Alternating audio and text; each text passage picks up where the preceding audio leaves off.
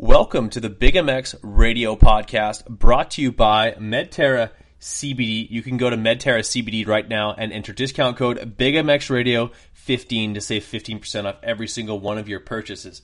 I am your host, Brad Gebhart.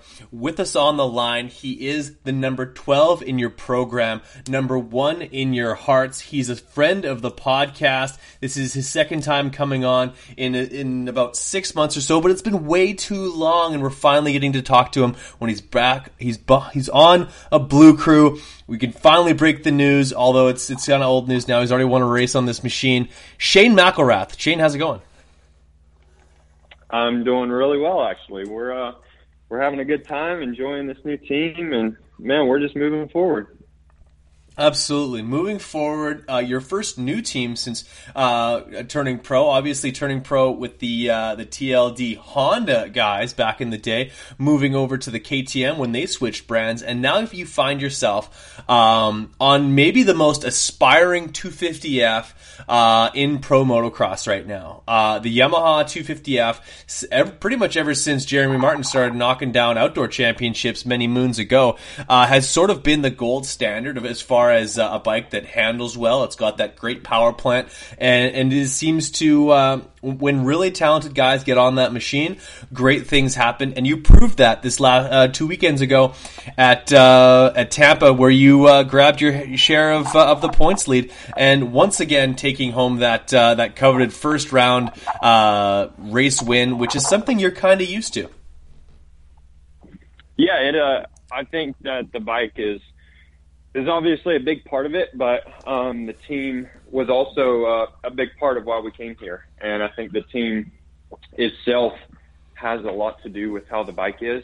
And now, after being on the team for really a few short months now, I mean, getting to work closely with the team personnel and the team owner and team managers, it's there's no or I guess the reason is clear why they've been so successful. I mean, they're a business-based team. They're there to do their job, and they're not really willing to accept anything less. So I'm really excited for where we're at. I mean, we took this big step out of our comfort zone, and it was a big step of faith. But we're here, and it's pretty crazy that we're here now, but we're just excited for what God is doing in our lives, and we're excited to keep moving forward. Absolutely, a huge leap of faith, and of course you're no stranger to sharing that with the not only the Big MX listeners, but pretty much everywhere you go, you wear that on your sleeve. But also that's a piece that is pretty prevalent with like not only your team manager with Will Hahn and stuff like that. How much of a welcome atmosphere is that, knowing that you can be open about that type of part of your life at the track and wherever you happen to go? It's something that you can be proud of. Honestly, it's really good. I mean, with coming here to this team, obviously Joy and I, we were really just kind of ashamed of some of the choices we had made in the past, and just our efforts really. And so with coming here, it was like, all right, we're going to do this, and we're going to do it the best we can. And in turn, I mean, the team's been awesome to work with too. I mean, they do enjoy their time working together as a team and working with each other, but at the same time, it's like the level that they operate at is a really professional level in any aspect of the team. So that's been really fun, and for myself and Joy, we've obviously grown a lot personally and in our marriage, and just we've had to grow up a lot. And I feel like with this team, it's like, man, this is where we want to be, because we like where you guys are going, and we're here to help you guys go there as we go that way too. So that's really like what's exciting about where we're at, is we have some really good people around us that are going in this direction, and that's the direction that we are striving to go. So we're all going together.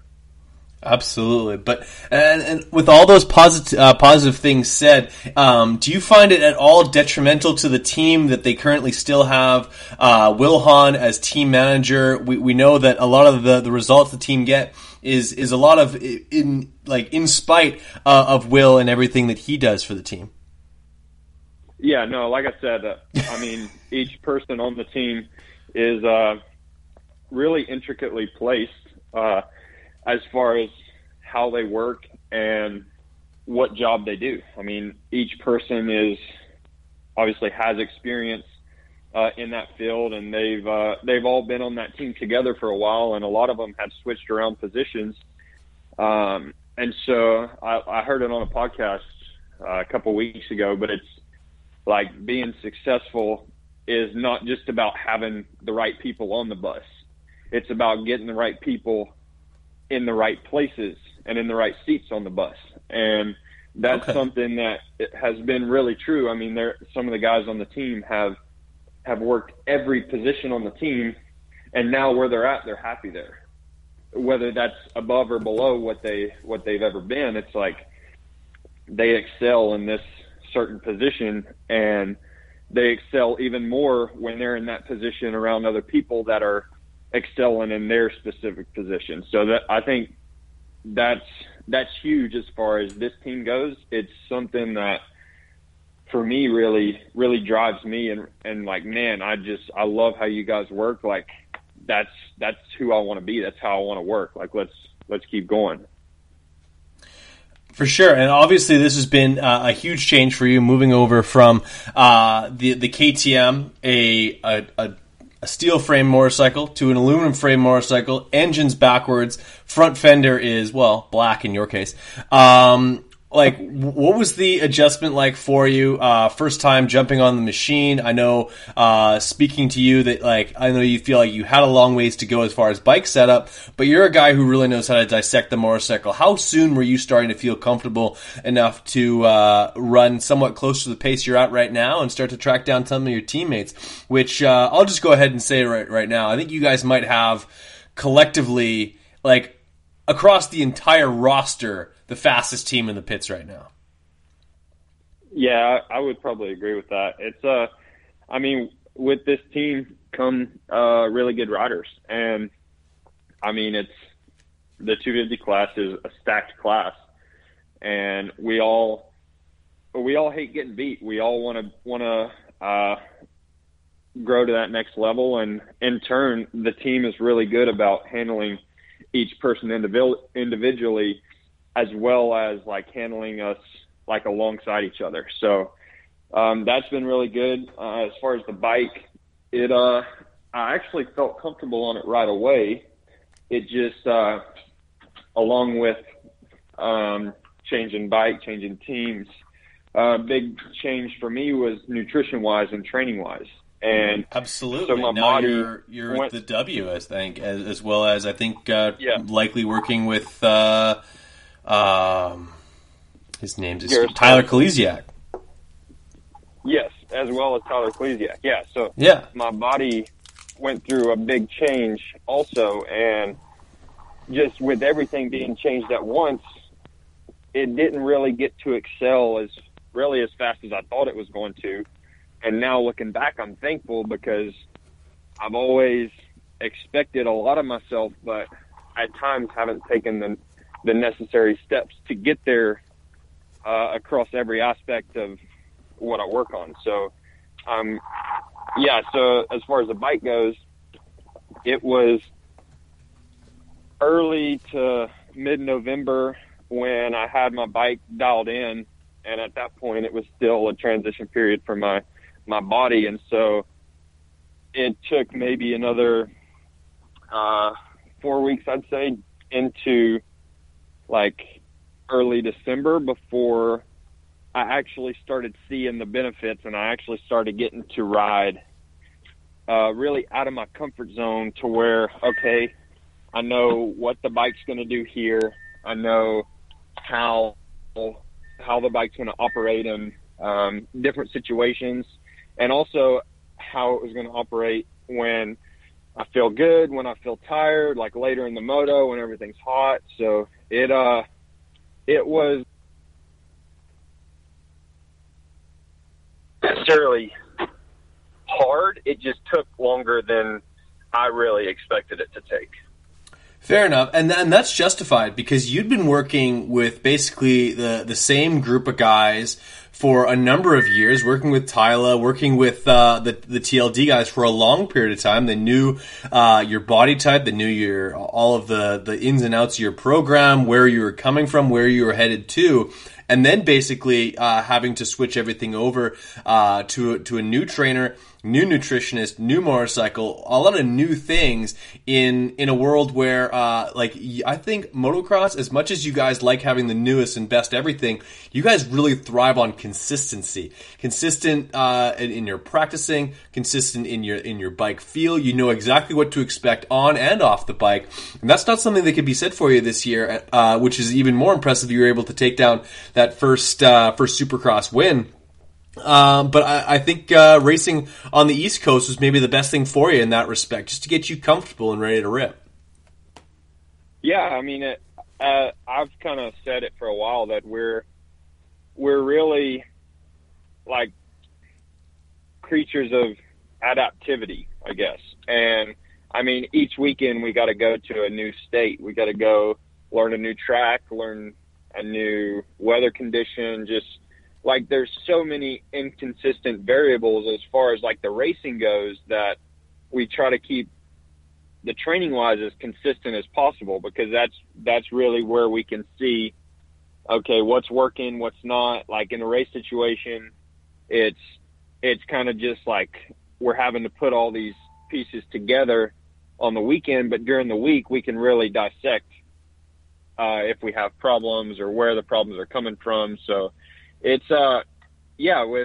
with coming to this team, it was obviously a big change, and I really thought that I would adapt quicker than I did. But looking back, like I said, I'm thankful now. And it was probably early December when originally I was going to race West Coast, but at the same time, the whole reason we were changing teams and coming over here was we needed to be out of our comfort zone. We needed to really just do stuff we haven't done before and really get that feel of how comfortable we've been and really understand that we don't want to do that again. So it was probably early December when I was still kind of planning on racing West Coast, but they couldn't really tell me what I was going to race.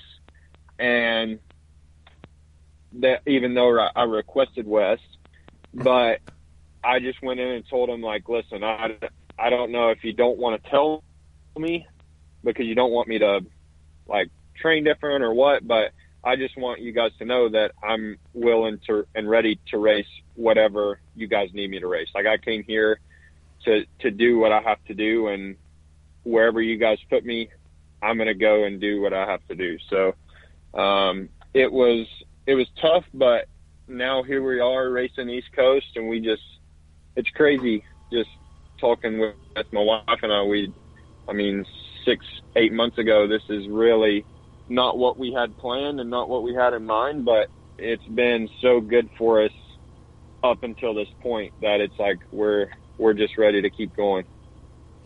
Well, there you go. And like, you even rode press day at Anaheim 1. Like, truth serum here. Was it even at that point still in question whether or not you were going to race the following day? Well, it was not a for sure answer, but I got the for sure answer on Friday night after everybody was healthy. Because leading up to that race, it was like, dude, if somebody gets hurt on press day, then you're racing. So okay, I wasn't. And because press day is not really a schedule. sanctioned thing, you can ride it. Yeah, so I was signed up for Anaheim 1 just in case. Like all the guys, well, except for Colt, because Colt still wasn't racing, but all the guys were signed up because it's like the team was saying that we're sending 2 guys out there regardless. So it was about a week before A1 when it was like, for the longest time, it's like, dude, we can't tell you which one you're racing because we don't know right now. Like, we have an idea, but like, you've got to be ready for A1. So Sunday before A1, we broke in race bikes. Well, I showed up to the track and didn't have a race bike there. So that was the first, like, okay, I'm probably not racing. Probably not racing if I don't have a race bike, yeah. But I was still on the same schedule, like, same riding schedule, training schedule, press day schedule, everything, until after press day. Then it was like, all right, you're in the clear. Like, then I had a rest week after that. Then it was, okay, now let's start getting ready for East Coast. So it was tough mentally because it's like, shoot, I don't know if I'm even ready to race right now if I have to race West Coast. But, I mean, if they say I have to race, then I'll just have to figure it out. So, yeah, I'm happy with where we're at now. No doubt. And I guess that's a share of the points lead going into Atlanta, where we will both be in only a few days' time. 3 time zones ahead of where you're at right now. We'll get into that in a second. But let's talk Triple Crowns for a second. I'm, as a fan, as a watcher of them, both in the stadium and on TV, if I watch them the day afterwards. Honestly, not a huge fan. As far as, like, there's so much time between the races. Like, if you're watching it on TV live, it seems like there's 45 minutes between the 450 race and the next 250 race. And the things they're filling that time with is not to my liking. And that's kind of beside the point. And then the fact, as much as it's three races that matter, but I'm like, for the most part, like, obviously things did work out sort of not so much in your favor this last weekend, and the fact that a not so great second race sort of hurt your overall first race. Yeah, your first race hurt your overall. But, like, I find more often than not, guys have, like, 2 good ones and 1 bad one, and they just end up, like, 4th or something like that, even though they went, like, 2-2-8. And yeah, you know what I mean? Like, bad races aren't really as bad as you'd think they are, and great races aren't as good as they should be because of how things average out. And and then the absolute worst thing, my biggest pet peeve with this whole format is seeing Shane McElrath out front, styling the 12 machine, looking great, red plate, and all those awesome things that we love to watch. But there's no amount that you could have won that third race by that could have stopped you from not tying on points and or get, like, you know what I mean? Like, you couldn't make up enough points to win that race. So you won, but you lost, sort of say. And that to me, like, that's just like, If a two-moto format is confusing to outdoor fans, imagine what it's like for a fan to watch you win at the last race of the night and be like, oh, but he doesn't win. Yeah. No, it's definitely mixed emotions. I mean, there was a lot of talk about that at the press conference this weekend. It's like, dude, it's a lot of riding, which, sure, I mean, you guys did a ton of laps. 3 races out of this. Yeah.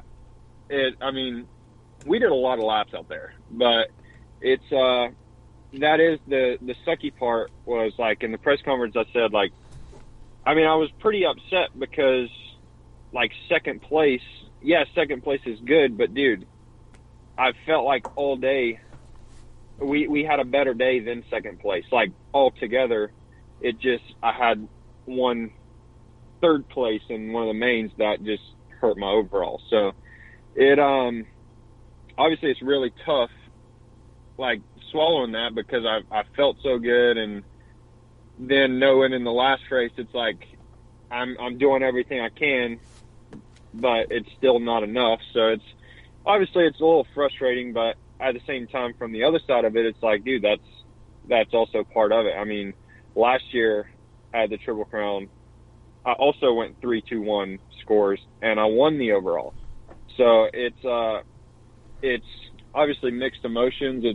It is a lot of riding, and like the 450 guys, they do even more laps. But yeah, honestly, it's hard to have 3 consistent races at a Triple Crown just with. Yeah, just everybody's in there, you know what I mean? And it's so start dependent. Like those, any type of main is start dependent, and then you have to shorten it. So it's this it really puts you guys behind the 8 ball. Of course, it's all in the name of entertainment. But to me, I'm not entertained by watching someone who like happens to have one not so great start. Like basically create the whole narrative for the whole night in which humbly I think you were the best guy on Saturday. Unfortunately the race results aren't up to me. Otherwise you'd probably be multi-time champ. But in all seriousness, that was sort of a thing that I don't love about the Triple Crowns. Maybe I'm alone on that. Maybe I'm completely out there on an island, but that's fine. How was the track? Obviously, looked loose on top, but like a hard base that would come up and absolutely bite you guys because it was like glare ice underneath some fluffy stuff out there. Yeah, it was honestly it was kind of weird. It was really deceiving. Like as far as the build of the track and the layout, it was. I mean, it wasn't simple, but like. Say if that was like an Anaheim track on that same layout with a harder dirt that was more consistent, I mean, we probably would have been in the 44, 45 second lap times all night. But, like the track really broke down a lot, and that's what made it tough. I mean, that's what continued to bite people all night. I mean, there were a lot of crashes. And it wasn't necessarily that the track was that hard. It just, dude, the ruts and some of the transitions and just from so much riding from the Triple Crown, that's just kind of what made the track so technical. So it was, I thought it was a fun track. It was a good racetrack. I think for a Triple Crown like that with a shorter start, it's really hard because, I mean, you can have one little bitty mistake and be almost last into the first corner with a short start. So it's, like I said, it's mixed emotions. Fair enough. And now I believe a share of the points lead. You'll remain red plate holder in conjunction with Chase Sexton here this weekend in Atlanta. One thing that seems to be a narrative, and it's probably not something that you like to talk about or like to really acknowledge, is the fact that you've led the points in a number of these series, haven't been able to close one out yet. What makes this year different? What makes this year the year where Shane McElrath can silence any of those doubters and finally let your agent really jump for joy? Because I gotta say this honestly, when I was in Oakland, 2017. When I think you got taken out, I think, or maybe Sealy. You share an agent with, or at least did, with Cole Sealy at one point, and your agent was literally holding the back of my chair, shaking me like a rag doll as he watched you race. So I think that guy really likes to watch you do well.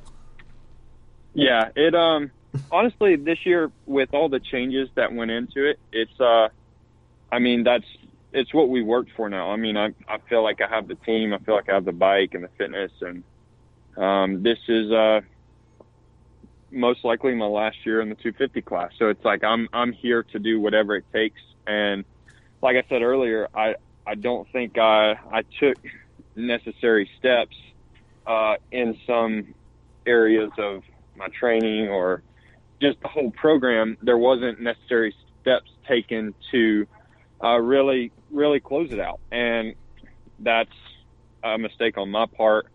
And I mean, going into this year, it's like, dude, this is it. Like I'm training to be a champion.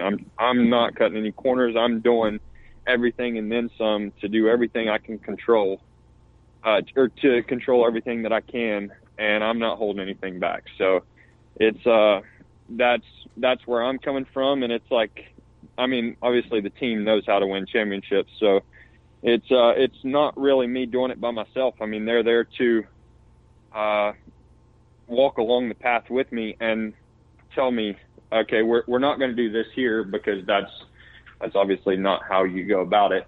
But over here, we are going to do this. And so it's there's a lot that goes into it outside of me, and that's why I'm really excited about just where we are and the work that we did in the off season, because we've covered all areas and we're training to be a champion, and that's what we're going for. Fair enough. Well, I like that confidence, my friend. Looks like it sounds like you're very focused on the task at hand. Now, you mentioned setting up the motorcycle and working towards feeling really comfortable in sometime around November.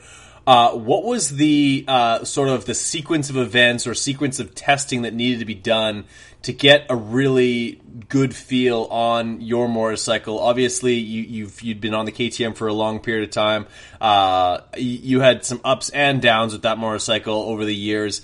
But like, how do you like to introduce titanium into your motorcycle, whether it be titanium axles or titanium this or that?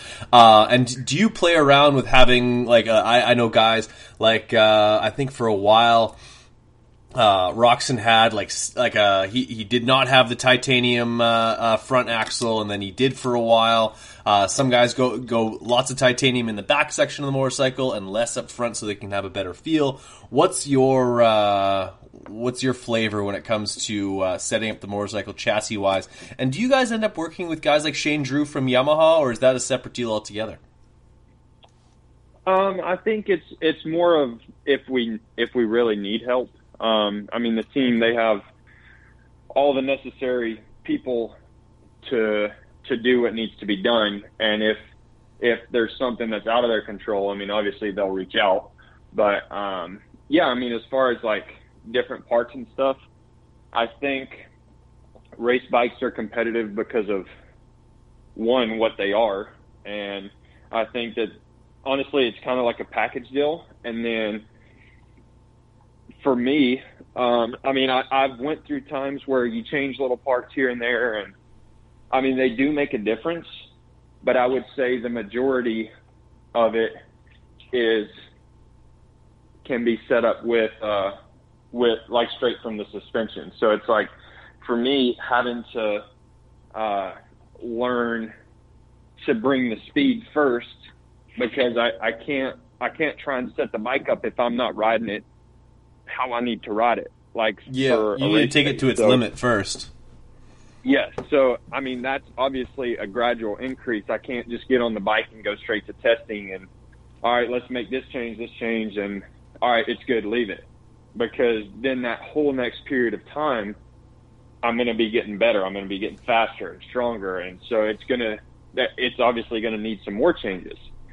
So it's, for me, that's kind of how I went about it this year, was give me a good setup. And at the time, I was pretty much up to speed. But then there were just a few little areas that were consistent that, okay, we need to kind of address this. And we addressed those, which only needed very minor changes. But they were a big difference as far as the way the bike handled. So that was one of the last changes we did mid-November up until last week. We actually tried a few things just because Tampa was a harder base.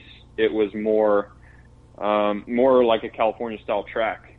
So we were trying a few different things just to see, okay, how's it going to be at the races? And I'm back on what I was on for the last 3 months. So it's, for me, there's not a lot of changes needed.